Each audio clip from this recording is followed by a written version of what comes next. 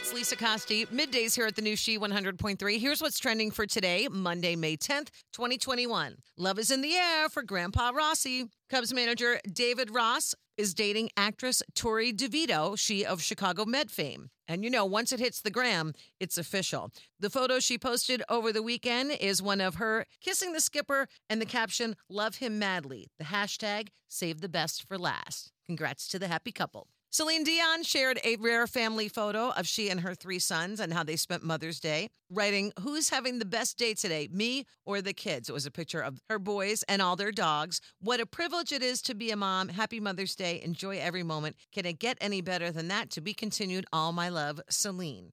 And congratulations to Crystal Lake's local American Idol contestant. Grace Kinsler made the cut for the top 5 on Sunday night. According to the Daily Herald, her hometown is planning to hold a parade in her honor. A concert will also take place at either Central High School's football field, Redtail Golf Course in Lakewood, or the McHenry County Fairgrounds in Woodstock. Break a leg, Grace. Tentative dates, by the way, for the parade are the 18th and 19th of this month.